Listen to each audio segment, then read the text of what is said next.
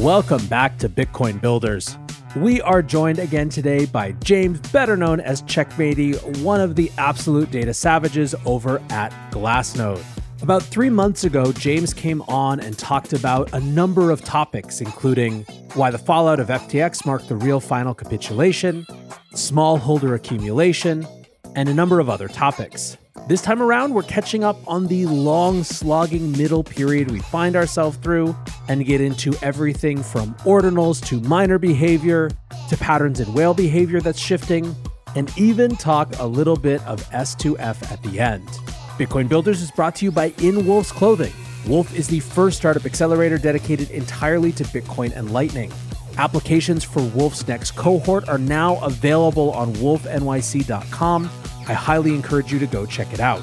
It's Friday, July 21st. This is Bitcoin Builders. Let's go. All right, James, welcome back to Bitcoin Builders. How you doing, sir? G'day, mate. It's great to be back. Yeah, no, it's perfect, almost perfect. I think it's been about a quarter. We've had some fairly meaningful shifts in sentiment, if nothing else, I think, since we last talked. We've had the courts actually start to hand regulators in America some L's. We've had BlackRock come in and start talking about ETFs and apply. And generally speaking, I think there's a slightly different vibe going on. But what we're here, I think, to explore tonight in some ways is what the actual on-chain data is showing us or telling us that either does or doesn't affirm that. And either way helps kind of ground us where we are. So what I thought might be valuable is kind of just a super quick reflection on where we were last time we chatted. I think some of the two big themes and one thing that had just been starting. So the two big themes that we talked about, one was where the sort of real transition capitulation bottom happened kind of post FTX. The second thing that we talked about was the sort of broad pattern of accumulation and smaller holders accumulating more relative to larger holders. And then the thing that was just starting when we last talked was ordinals. So I don't know where it makes sense to dive in, but that's sort of the frame set.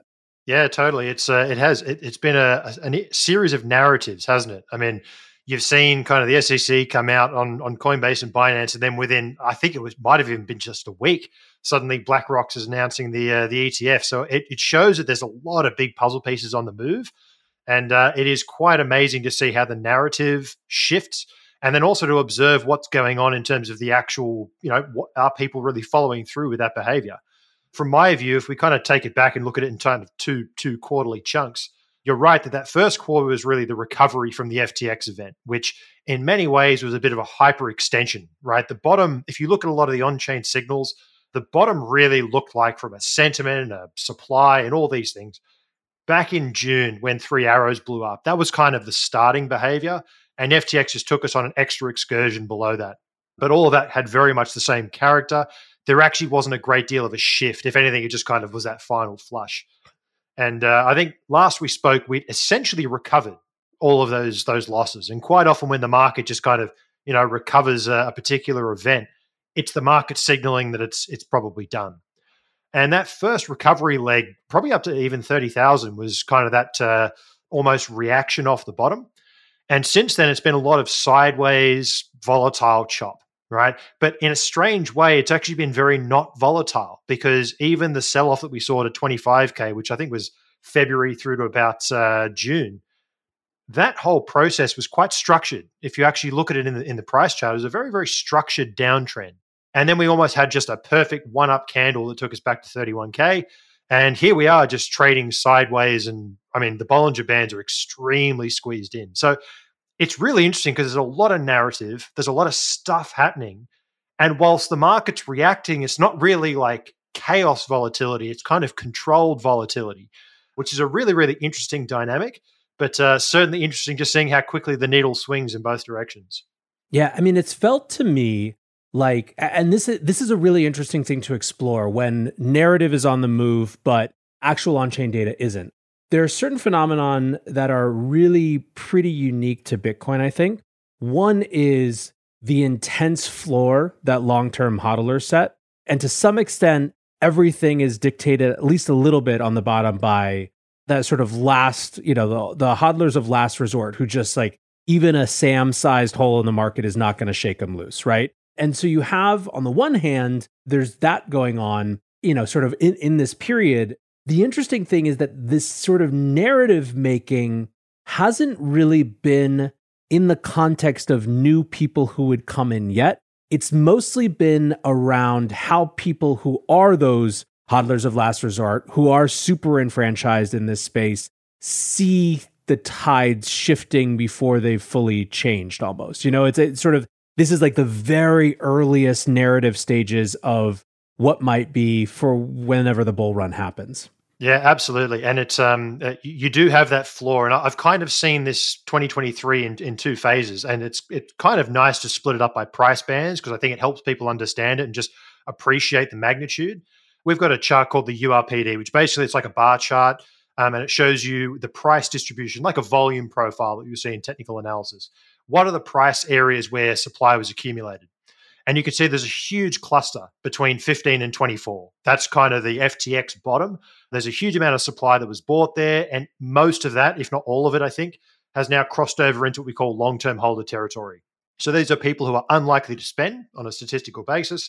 That's the hodlers who just stepped in and said, sorry, Sam, you're not taking it lower. That's it.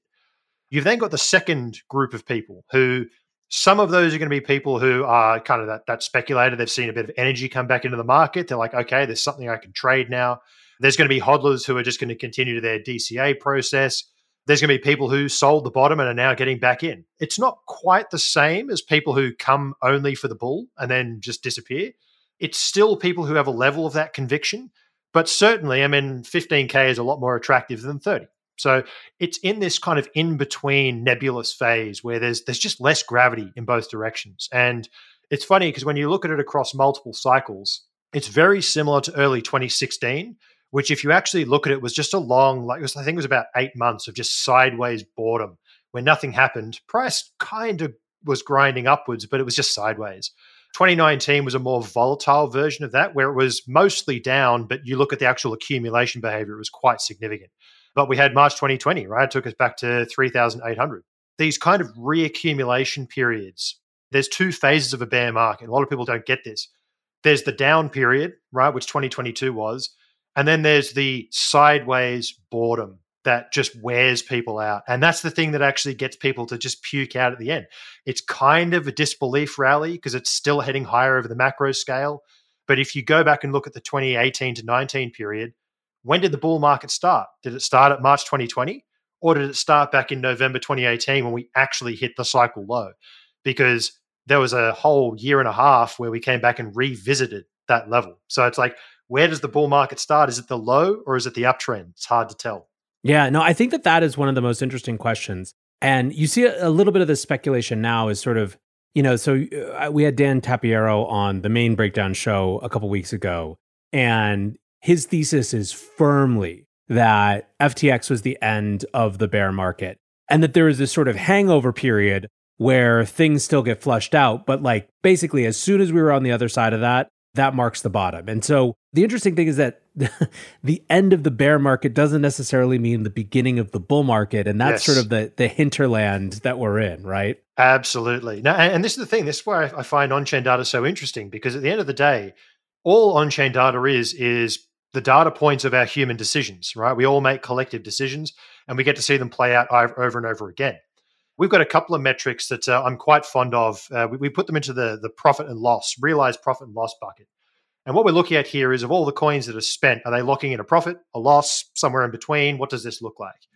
And these are great because, what is the number one incentive for a human being to spend their Bitcoin? It's going to be, I'm in a lot of profit or I'm massively in a loss, right? So the bigger these two numbers are on either side, the higher the probability someone's going to want to spend it. Now, during bear markets, we see a very, very specific kind of behavior.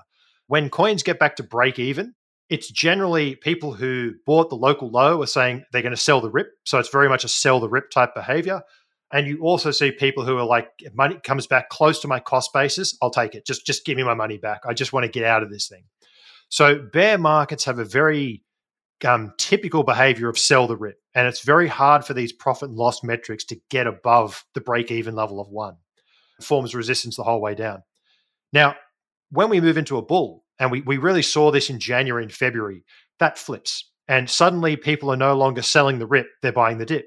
They're starting to actually step in and see their cost basis as an opportunity rather than a point to just get out. We have seen this switch over where there is a behavioral shift. People are now buying the dip, not selling the rip.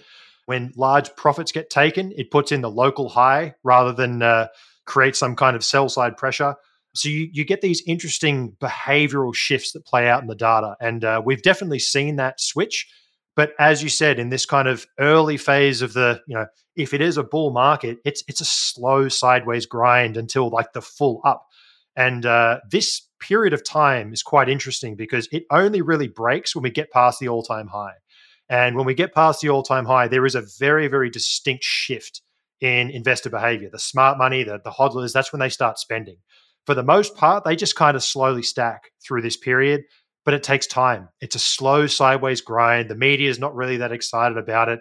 No one's telling their friends about, oh, I made money on this Bitcoin thing because they've been trying to tell them for 4 years and no one's listening to them anymore. So it's kind of that period of the cycle where it's just flat, sideways, boring with, often a general tilt to the upside.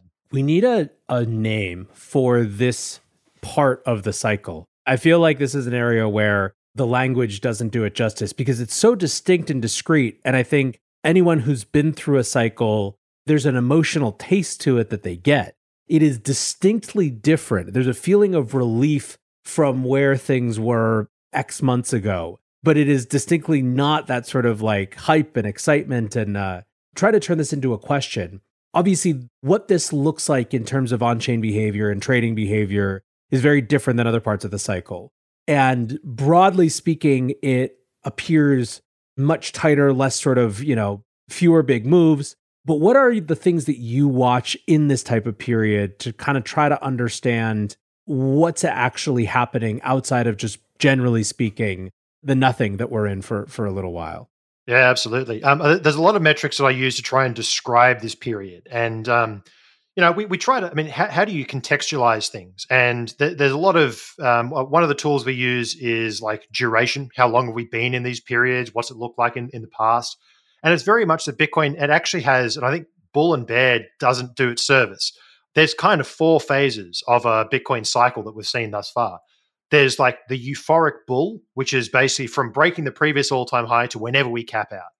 Once you break that and that cycle kind of ends, you just see an absolute collapse in network usage. You see losses go through the roof. But at that point in time, that's kind of the bear market equivalent to where we are right now, which is that we don't know it's a bear.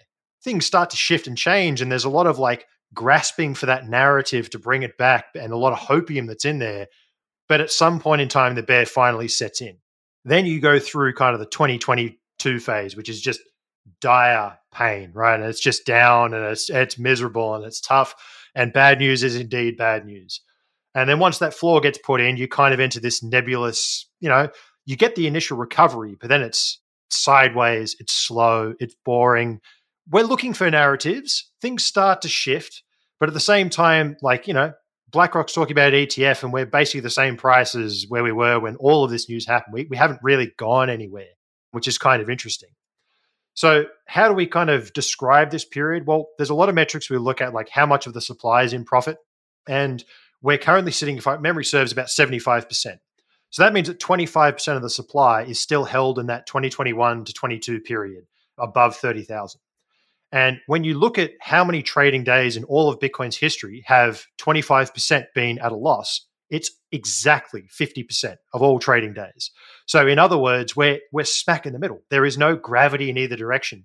A lot of those folks, they're trapped at higher prices and they will no doubt provide resistance on the way higher. But they've also held their coins long enough that, I've got coins at 50K. I don't think about them. I don't pay them any service. So there's kind of these people who've just kind of forgotten their cost base. It's just that long ago. They're like, I don't particularly care anymore. But at the same time, it's going to take some time and effort to kind of get through this midpoint of the cycle. And just history shows us this. It takes a long time to get through these 50% levels. The amount of profit the market's in, the kind of network activity, it's up, but it's not exactly booming. There's obviously been a lot of stuff with ordinals and the like, but again, they're moving around 10,000 sats. So it's like, it's interesting and it's a use case, but it's not pulling coins and it hasn't got the volume kind of supporting it. It's interesting, but it hasn't yet got that volume side, that monetary side to it. It's a really interesting, but across many, many metrics, we're like at the 50% level. And my read on that is that we spend a lot of time here. It's not a quick process. It takes time. It's a slow and gradual event. And naturally, the halving kind of comes in here. And whether the halving has a true supply impact or not, it doesn't really matter because the narrative kicks in and then the excitement kicks in. You can almost see how the snowball starts rolling. This is absolutely completely subjective and just sort of based on observation as opposed to, real on-chain data. This middle period that's very comparable to other cycles that we've seen. Do you have any sense of why, or is maybe a better way to ask it is there a commonality looking across the last, call it 3 cycles, in terms of why there was this long sort of middle period? Is there something psychological in terms of just it's sort of the natural pattern after, the way that people get fleshed out? Basically, I'm trying to understand, like, I could give you the reasons why it would take a while for us to stay in this period this time based on the actual events that have transpired off-chain, like in the real world over the last 6 months. It makes complete sense. Just from a narrative perspective, we had the start of implosions, obviously in the sort of the around Luna and then 3AC last year. And that was really capped off by FTX and SAM. Then you have this sort of period of 2 months of everyone holding their breath to see if more things were going to go under. And then when DCG didn't, in kind of January, February, that was sort of like signal one that like people could start to breathe again, that we were going to deal with more stuff, but it wasn't necessarily going to rip everything down again. And then you fast forward a little bit, and obviously there's all sorts of, regulatory antagonism stuff, but it's almost expected, kind of, that sort of, it's not necessarily priced in, but it's to be expected. And then you have the banking crisis, right? And, tiny little narrative moment where I don't think it's directly related, but Bitcoin happened to be going up at the same time. I actually think it had more to do with Binance dumping BUSD and buying Bitcoin and signaling that to a market in a very public way. But it doesn't matter because all of mainstream media picked up Bitcoin going up while banks go down, right? So you have that moment. And then, fast forward again, and you have BlackRock. It makes sense then from a narrative perspective that we'd have to sit here for a while, because to the extent that what's getting people excited is big patternicity things, salve against banking, major institutions actually returning, those aren't things that are kind of like, overnight events. And everyone understands that as sort of their friends aren't coming in yet. But the interesting question is, those feel so specific, and yet we're experiencing the same shit that we did, 4 years ago, even though it was a totally different set of events, right? If it was a different narrative, I'm sure it would look very similar. Yeah. Yeah. And so I gotta know, I guess, like, you spend so much time looking at almost like what one set of on-chain behaviors begets. And I guess that's, how much do you think, hold aside the narrative, it's just there are patterns in how an asset rises and falls. The details may change, but sort of the big patterns are the same. Yeah, no, totally. I've always been a proponent for, I think market psychology is a fascinating topic.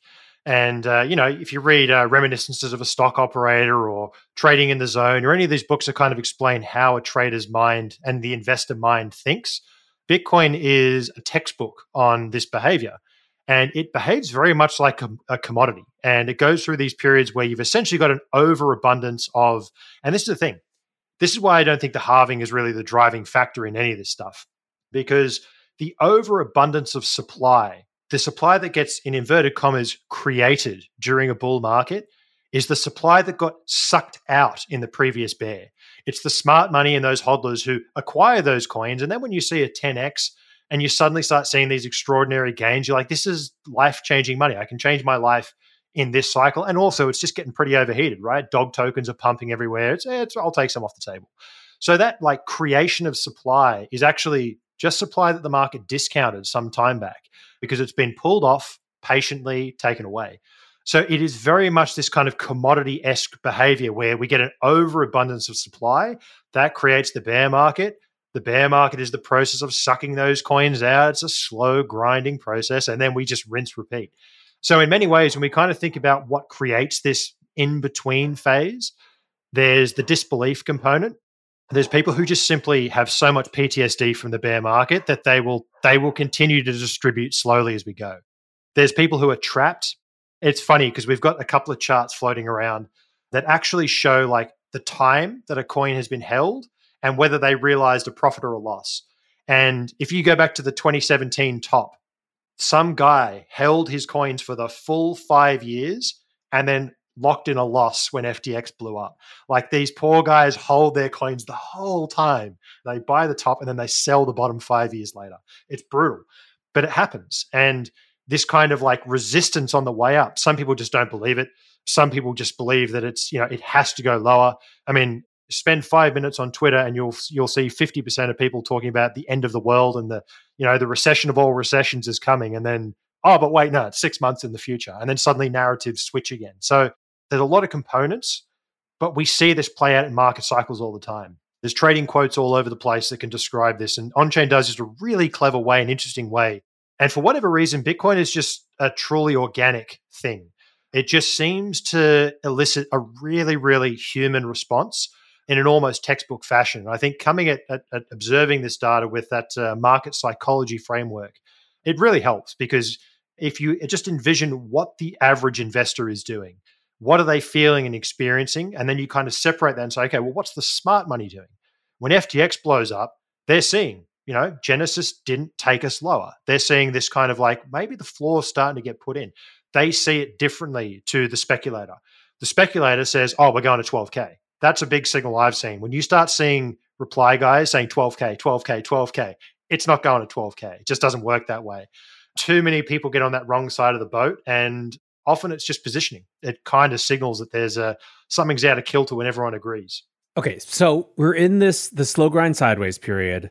Let's talk about a few different things that are sort of happening in and around it that might be interesting. One that I wanted to ask about is what we've observed or shifts in what we've observed around ordinals. That hype was just coming up when we talked last. It feels like it had its peak, but has sort of never fully gone away. But what have we observed in terms of block space, in terms of fees, all that good stuff? Yeah, absolutely. So I think it would have been probably around February or March when ordinals and inscriptions really started to take off, and it was quite amazing watching the explosion in fee pressure.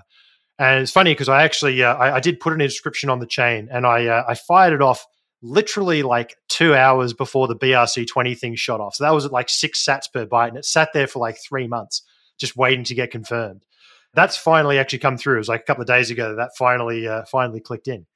So kind of interesting that this wave, and we've still got like 120 blocks waiting to be confirmed, which is much the same as what we've seen for the last, I would say, 4 months.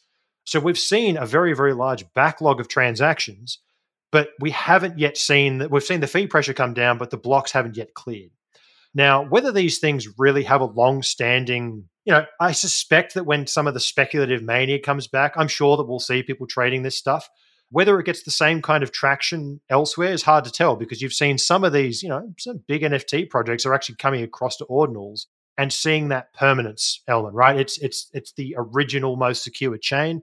Having a inscription system here or an NFT on Bitcoin, it's quite appealing to some people. You then got the other side, which is that, well, you're actually relying on an external piece of software. Bitcoin has no idea about these NFTs. It's stored the data, but do you really own it? The ordinal side actually relies on external social consensus, which, to be honest, I think it's actually a really interesting case study in helping Bitcoiners understand and appreciate social consensus because it really is just a numbering system. And it kind of forces that function of how does social consensus and machine consensus come together, because at the end of the day, Bitcoin functions on a combination of both. There's the code that keeps running things, but then there's also the, we all agree to run a certain version of the software, and that is what the soft fork activation all looks like. So I think that's an interesting forcing function.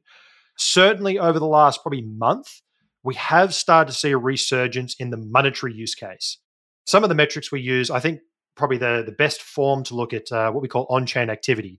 Addresses, transaction counts, volumes. We use a simple system called momentum. Show me the 30-day moving average, compare it to the yearly. And it's a really simple thing, right? Are we seeing more activity today than the yearly baseline? If yes, it's probably a good sign. If no, probably a bad sign.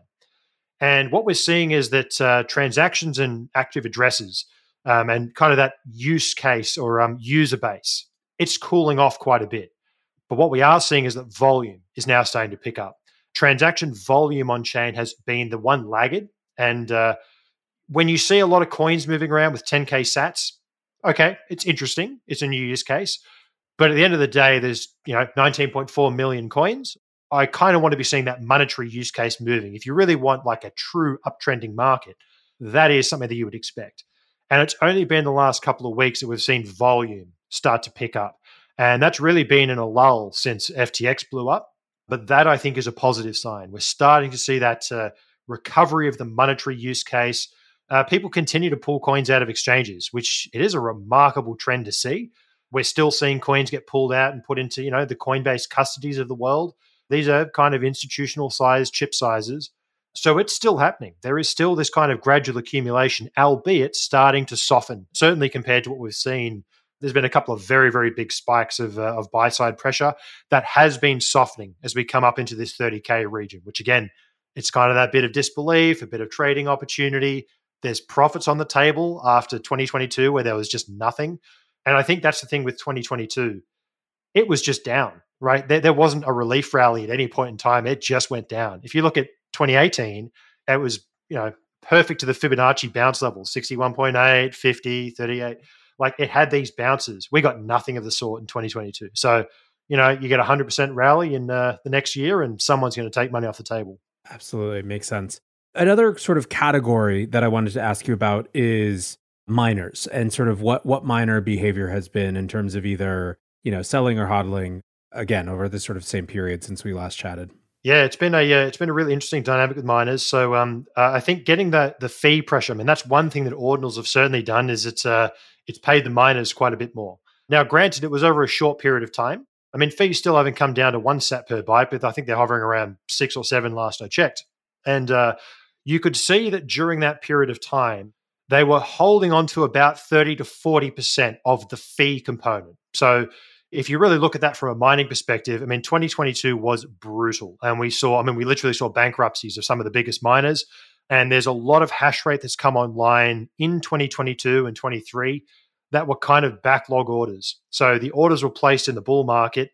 They didn't arrive, get racked up, get actually powered on. I mean, that's a whole logistical challenge, just getting the miners, receiving them and plugging them in. And we've seen hash rate moon to all-time high. So hash rate is up. That means that difficulty is up. And that means that it's becoming increasingly expensive to mine Bitcoin. So it's kind of brutal because even though price is up 100%, the hash price is pushing closer and closer to all-time lows because it's just becoming harder and harder to mine, right? It is literally more difficult to find the next block. And that drives the price per hash or the revenue per hash down. So we saw them keep some of the fees. Their balance in aggregate has gone up, but marginally, right? We're not talking about suddenly they're just in a new world of intense profitability. They are still like on that line. And we did a really, really interesting study. I think we called it estimating the cost of production. And we used a couple of different methods, but we tried to look at how can we best estimate the middle of the road average price to mine Bitcoin. And what we found, we developed a fairly simple model. And if you look at how many days price is traded above or below that level, it's like 50-50, meaning that miners are half the time in profit, half the time in loss, which is kind of the perfect efficient market. It's literally half the time you're in the money, half the time you're not. Over the long term, you break even if you're a good operator. So, I mean, it kind of goes to show what a brutal industry it is that even during a massive fee spike, you keep a 20, 30% tip and the rest you got to do, you just got to pay your bills. Is there any reason to think that, one of the things that people always look for are explanations for small moves, so part of the discussion or discourse around miners has been, oh, they're selling, so that's why, whatever. Like on any given Thursday, a 2% move down and people are trying to explain it. But is there anything that would affirm or deny that? No, to my view, and for all effective calculations, I just assume that every coin that's mined and goes to miners is sold. We see very, very few periods in time where that rule is broken. And it is because mining is just such a brutal industry. And even when you get these kind of white swan events of a massive fee spike for them, the bills that they already owe they've already racked up. So they're just paying off stuff they've already covered. So it's a nice to have, but it's not a sustained thing. But yeah, mining is a brutal industry. It's serious capital operators need to be there to survive. And as we come in towards the halving, it's going to be very, very interesting. I'll be curious to see whether hash rate continues to push higher, because without any kind of real insight into this, my instinct is that we're probably getting to the end of whatever the latest generation of miners is. I'm not convinced yet that there's kind of a case to be upgrading them yet. We've kind of seen all these machines get racked up and built. Unless we get a real price move from here, it's going to be hard, I think, to justify buying the next generation of miner. So as a result, do we actually start to get a bit of a stagnation of hash rate, which is fine. That's kind of part of the process. But the mining economics are pretty savage right now. So I would be a little bit surprised if hash rate continues to climb in this kind of just vertical direction it's been all year. Yeah, I mean, you would also presume that there's less capital available to borrow against to go fund new mining devices. It's sort of, I mean, there's very little of that at this stage, after what we went through last year. And the beautiful part about that, I mean, that's all of this is actually a positive, because what do we see? We see innovation, right? If I can't buy more miners, what do I get? I got to get my power price down. How do you get power price down? You got to get real creative, right? Go and mine on a landfill. And you start seeing this kind of constraint breeding innovation. So whilst Bitcoin mining is a brutal industry, it's also some of the areas we're seeing some just incredible innovation. And it's real. I mean, it's capitalism at its finest. Yeah, no, I completely agree. Another theme to ask you about, something that we talked about extensively last time, but shrimp accumulation, smallholder accumulation. How have those patterns changed or stayed the same since last we chatted? The smallholders are actually continuing. So they're still elevated in terms of the amount of balance change. So what we basically look at is, how you measure these things is always a question mark. We like to use what we call a net position change, which is basically over a 30-day period, how much does a particular cohort see in their balance go up or down? And it's just a nice way to kind of assess the local behavior. Now, they are still well and truly in positive territory. And if you compare it historically, it's significantly elevated. So we are still seeing shrimp acquiring coins and building up their balance. It is still some of the largest we've seen in history. That said, it is certainly cooler than it was 2 or 3 months ago, and much, much cooler than it was back at FTX time. Now, there's going to be a couple of factors there. One is obviously prices 2x higher than FTX. So the same dollar goes half as far, which, net is a good thing. But overall, we're seeing that kind of softening out. And if you really think about it, I mean, we've got inflation still ticking higher, cost of living still goes higher, interest rates are elevated, so mortgages, all these things that you would expect. I mean, this is what the recession case is kind of built upon. These things are starting to get to the point where we're not really deep value anymore. 15K is kind of down there in that deep value zone. We're not there anymore. So there's kind of that case. And then you've got people who are getting a little bit squeezed from the sides. There's been the excitement of the ETF, but, that's not a thing yet. That's just a bit of speculation, right? I'm positive there'll be some bad news come out about that, and we'll see how the market responds. So they're still accumulating, but not to the same extent. And I was talking to my colleagues just before this, and we're doing a study coming out this week on the whale side of the equation, which we're going to call the report Whale Watching, which we don't do very often because it's a very nuanced and complex topic. But the whales are actually surprisingly, like in the last couple of weeks, surprisingly active. And what do we classify as a whale? It's people who have more than 1,000 BTC. And the challenge with these guys, they've got so much wealth, right? Some of them are funds, some of them exchanges, some of them are just truly true whales that have a lot of money. They will move their wallets, they'll break coins down. Like it's a really challenging thing to follow them. But if you look at the current behavior, there's a huge uptick in whale inflows, particularly to Binance. So whales overall are kind of starting to move money around in larger sizes. And whilst I'm not usually someone who's like, oh yeah, whales drive the market. In fact, most of the time I kind of ignore them. There's some interesting trends starting to develop. So certainly over the course of the last couple of weeks, whales have seen their balances decline by quite a bit. They're dominating the flows into exchanges. Binance is kind of the primary venue where these coins are flowing to. And the shrimp are no longer quite offsetting that same magnitude. So previously, the shrimp crabs and these smaller entities were well and truly accumulating more than whales were distributing. That balance is now starting to flip the other direction, where whales are actually releasing more coins into the supply by our estimates. And yeah, it's getting into that kind of period where it's just more uncertain, right? There's more kind of question marks around where supply is flowing to at the moment. This is obviously very difficult to tell, but you must spend some time when you see this sort of patterns with whale movements. The natural next question is which of these whales are moving and why? Is it Binance itself selling? Is it, how much is it? Whatever, right? Like whatever the explanations might be. Is there anything to signal that other than just, sort of your own gut instincts about what sort of might be causing that whale activity? Yeah, it's a very good question. And the answer is I don't really have an answer yet. And the challenge is when we look at things in an aggregate sense, there's kind of two layers you can go down. You could go down the point of actually what you'd call forensics, find the whale, right? Who is this actual specific whale? The other one is just show me the aggregate movement of their funds. And generally speaking, the aggregate will get you 99% of the answers. And it's kind of that 1%. If it's really important, you can go down to that level. For shrimp, obviously, the value of knowing which shrimp is completely irrelevant, right? When Yeah. you start moving into the whale, the cohort of these people is much, much smaller. So still early work, and we're still kind of forming up what this will look like in terms of the report, but certainly some interesting insights. It's just the magnitude. And I'm a big fan. I mean, my background's engineering. Absolute values don't matter as much as rates of change. And what we're Mhm. seeing is some strange rates of change. So it's just kind of necessitates an extra look. But the other thing that's quite interesting, however, is whilst we can look at coins in terms of, whales and shrimp, which I guess you could say is a cohort of wallet size, you can also look at it in terms of coin age. And what we are not seeing is an uptick in old coins being spent. So old coins aren't becoming young. So in that regard, this whale supply is supply that's moved recently. So it's kind of stuff that's already been on the move. It just happens to be on the move in a greater extent right now. Hard to tell whether it's kind of uncertainty, hard to tell whether it's, it could also be margining up. There's a lot of dynamics to this whole thing. We've seen options markets become increasingly popular. They are now dominating over futures markets, which is a very interesting development. And, whether they're using those to kind of speculate it's hard to tell. Let's actually shift over to that because that's an interesting question. Do you have a sense of what might be driving that? My instinct is, and there's two data points I'm using for this. So options open interest is down much larger than futures. The other thing that's kind of interesting has been the massive outflow of USDC.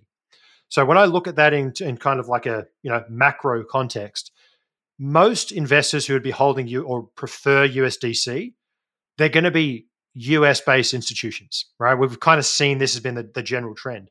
Now, those same US based institutions have access to the 5% treasury market, right? So Yep. you're getting zero on your USDC, you're getting 5% on T bills. I mean, the choice is pretty simple. So Tether, on the other hand, is seeing an uptick. It's not quite offsetting. We're still seeing a net outflow of stablecoins in aggregate, quite a steady outflow. But that's telling me that the dollarizing world in the developing world is preferring Tether. That's where that capital is staying. And USDC is preferring to get out and go to T-bills, which is, why give Circle the money when we can get it? And then I also look at the liquidity being sucked out of, out of the market. And whilst there's measures that say liquidity is ticking higher, it kind of depends who you are, right? Some people are going to see that positive liquidity. Other people are going to see their balance sheet get stressed. And options it's a way to get exposure to an asset without investing the whole amount. You don't have to buy a $30,000 Bitcoin. You can spend $1,000 a month and get a premium to get exposure to Bitcoin for a period of time. So in a way, it's kind of a method that institutions and traders can get exposure to the asset without putting the whole amount up front. So I think there's probably an element of all of that. It's just money is a bit tighter than it was on a trader level, maybe not in an aggregate level, but on an individual trader level. And I think that there's a way to get exposure to this asset class and hedge risk. But, a rally is risk, right? You want upside exposure, but you don't want to put the full amount down. You can essentially use call options, which is where a lot of this is going. You can also hedge your risk with put options. So I think that's been a bit of a shift. I think it's a positive one because options are they're a more nuanced instrument that allows a lot more risk management because you can hedge in both directions. You can put in far more complex positions. It's not kind of the levered long perpetual futures funding rate to 100% a year. It's a lot more controlled. It feels like a more healthy leverage. And the thing with options is that if you're buying the options, you've got limited risk, right? Because you put up the premium, that's it. If you don't crash your car, you don't have to cash in your premium. You're not asking for a refund. So it's got that kind of more mature level to it, which I think is important. Super interesting. Sort of related, although a little bit different. We're sort of presuming that we're in this middle period. that patternistically is going to take some amount of time. What do you see, having observed the way that different events have been or haven't been catalysts for moves over the past, 6 to 12 months? What do you see as things that could actually really shake the market in one direction or another in this period before we kind of have really entered the next phase of a bull market? Yeah, and I think it's at the end of the day, it's all about capital movement. So there's a few things. I've kind of been of the view for some time that I think the next wave of capital is not going to be retail. People are often looking for, when does retail come back? Blah, blah, blah. It's like, well, they kind of come back when it's probably the wrong time to be getting in. That's usually how this works out. Something that I've been keeping an eye on and just kind of pondering and thinking about, if we look at the macro environment, we're in this long term debt cycle problem, right? This debt spiral that is going to play out, but it's one of those classic things that you can see it, but it's a slow motion train wreck. But there's going to come a point in time where kind of the tax the rich phase becomes quite popular, and I think that, call it capital flight. We're actually seeing it a bit here in Australia, which is quite interesting. Many of our banks are now blocking deposits to Bitcoin and crypto exchanges. So that's starting to come into the mix. And when I look at this, you've got your Operation Choke Point 2.0 in the US. You've got signs of that happening here in Australia. It looks like they're closing the doors, right? And they're getting ready to set this thing on fire. That's my kind of big picture read. And I suspect that there's going to be a lot of high net worth individuals who are just going to see these. There's like a penny drop moment for them. And they see these events happening in the world. And I think that kind of, maybe I do need to just get, 5 figures, 6 figures, 7 figures out of this system. And, it's we're seeing BlackRock come out. I mean, say what you will about Larry Fink and BlackRock, he's talking about it as digital gold. And that's going to, even though, he can say whatever he wants, but the guy who listens to him is suddenly seeing their career risk of owning Bitcoin go down a lot more. And I think those kind of big, it's the capital migration, but certainly in that third-party counterparty risk, the reduction of counterparty risk, just the awareness of the kind of inevitability of debasement. I think all of these things, that kind of soft capital flight. And a lot of these things happen gradually, then suddenly. There's just a moment in time when people realize, all right, now I got to get out. I got to actually get some money out of this system. And I'm kind of keeping an eye on that level. Maybe that's part of this whole whale movement, but that's kind of the dynamic. It's this high net worth capital flow. They're not as flaky as retail. They're generally buying it for a reason. And I think that's going to be an interesting dynamic to play out over coming years. Are you watching Binance at all in terms of, there's been so much innuendo around them, even if they were the squeakiest, cleanest company in the world, which inevitably they're not, just by virtue of how fast they've moved. After FTX, everyone would still suspect them, but obviously that has started to reach a bit of a fever pitch with, executives leaving and actions in the US, the constant swirling rumor of DOJ action. The flip side, and obviously they've had a lot of trouble in Australia as well. Do you think that is Binance a risk factor for the whole industry in the short term? If something more dire or dramatic were to happen, or is it kind of like people have figured out that they're a risk and it is what it is?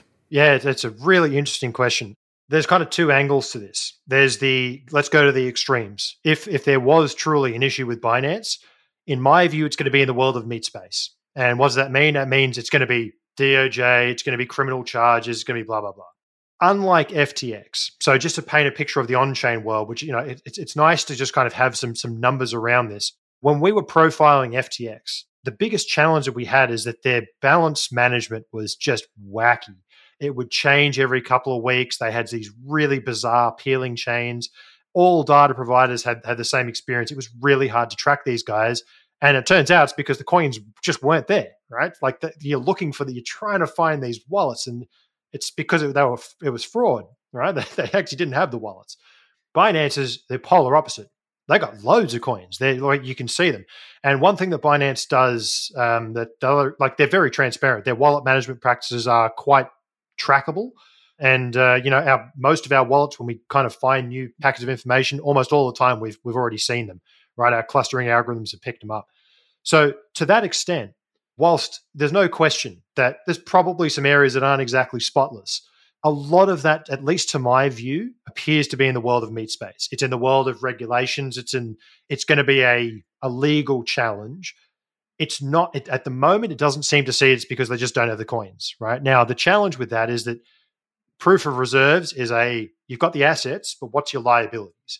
So that's kind of the risk that's unknown, is that off-chain liability set. How does that match up with the coins? But if we look at Binance's Bitcoin supply, it's pretty much at all-time high, right? So they have a stack of Bitcoin. Whether they owe more than that Bitcoin, very, very hard to tell. Would it be catastrophic if they failed? Yeah, probably. And at least from my perspective, I think it'd be they're a bit of a pirate ship, right? They're kind of in that BitMEX and Tether school of thought where it's amazing what they've done and how they've survived as long as they have, given the regulatory environment they're in. But at the same time, say what you will about Binance, when you hear stories about how they've opened up finance in unbanked countries, right? You kind of hear about the prevalence. I mean, yes, things may not be squeaky clean, but man, they're giving a service to people who need it. There's kind of I don't know what the argument is there, but it would be a shame on that front. Whilst of course there's things that they probably should do better and differently, it would be a shame to reset that part of the clock. I'd hope that entrepreneurs can come in and kind of fill that gap a bit better in a bit of a cleaner format. But again, they're operating a pirate ship, and in a lot of places that's the best service that's available. So, like Tether. Absolutely. No, I think this is if you follow people like Alex Gladstein, this is something that they talk about a lot, is just, if you look at like the African continent, how much Binance, has just opened the space up, to a huge new sets of people. No, it's super interesting. I mean, it is obviously the sort of, in some ways, it's the one biggest thing that could still be problematic. I guess, a forced liquidation of GBTC as well. But interestingly, I think in some ways, people have had a better time, I think, pricing in DCG never being quite the powerhouse that it was before already. I think there's fewer unknowns there. Yeah. That's a big lesson I've learned from my time in markets. The market can deal with bad news if it knew about it. Markets don't like unknowns. If it's a known but bad news, it's actually generally a good thing. Yep. That's why I think that it was very clear for a while that Binance US was not going to be Binance US for much longer. And that's the thing. It may just end up with a bifurcation where Binance services the non-Western world, right? They're pretty much shut down here in Australia. I think the UK is doing the same.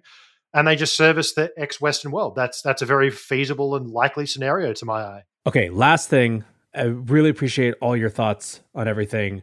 I'm going to hand you a soapbox for a minute. All day, you and others on Twitter have been discussing 2019's favorite theme, stock to flow. What would you like to say for our dear listeners before we head out about S2F? Please don't bring this back. It's just, oh man, I thought we were done with this. Yeah, look, the challenge with the stock to flow model is essentially that it kind of lacks the rigor. I mean, look, at the end of the day, simplicity is what people desire. It's very memeable, right? Things that are simple. There's been a lot of statistical, very, very qualified statisticians and analysts who have looked at this thing, and it just doesn't live up to the level of scrutiny that it should, right? For the level of kind of attention that it gets, to be honest, really the problem with it is that it projects a future price. And the problem is that the vast majority of people, analysis is hard, right? If analysis was easy and surviving in markets was easy, we'd all be rich and we wouldn't have to do any of this, right? But the challenge is that it just doesn't work that way. Life is hard for a reason, because otherwise it just doesn't work. So having this kind of model that can just project the 2050 price, and I mean, you look at how much it deviated. It's like, okay, but if your bands are that this model is correct anywhere between 10 cents and $6 million, then there's something wrong with your model, right? You're talking about orders of magnitude here. Now, the challenge that I have is that, we develop models every single week. And of course, some are great, some are not so great, but they're all based in some kind of rigorous analysis, right? They're based on a psychological behavior pattern. They're kind of structured around things that help really describe the mechanics of what drives the market. So when you look at something like the stock to flow model, the challenge is it's basically relating price to a predetermined issuance. And if you just think about that for a second, that's basically saying that we can hard code, it's central planning. You're hard coding in a human response in the future. And it's literally promoting central planning, which, it's kind of antithetical to what Bitcoin is all about. It is impossible to distill all the wonderful dynamics of a free market into a stock to flow ratio. And the other side is that there's no side of demand in this equation. It's basically looking at, oh, look, supply and scarcity equals someone buying it in the future. And the problem is that leads to people making poor decisions because they believe that that's what the future holds. And what you're actually doing is misaligning people's expectations. So, I've got many models that use this is the thing. The way that Plan B did his log regression, there's nothing wrong with that. In fact, we've done log regression on difficulty. And that's the model I was saying before about estimating the kind of average price of Bitcoin. So there's nothing wrong with the methodology. The problem is that it's projecting out into the future. And if you look at difficulty, I don't know what difficulty is going to be in the future. I can tell you the average price to mine based on our best estimate. And the R squared is also like 98%. It's very, very strong correlation. But the problem is it doesn't give you the price at the end of the rainbow. And that's the thing that gets people confused. So I guess my big picture message is it hasn't really passed the statistical validity checks. It's been vehemently defended despite the fact that these things have been raised.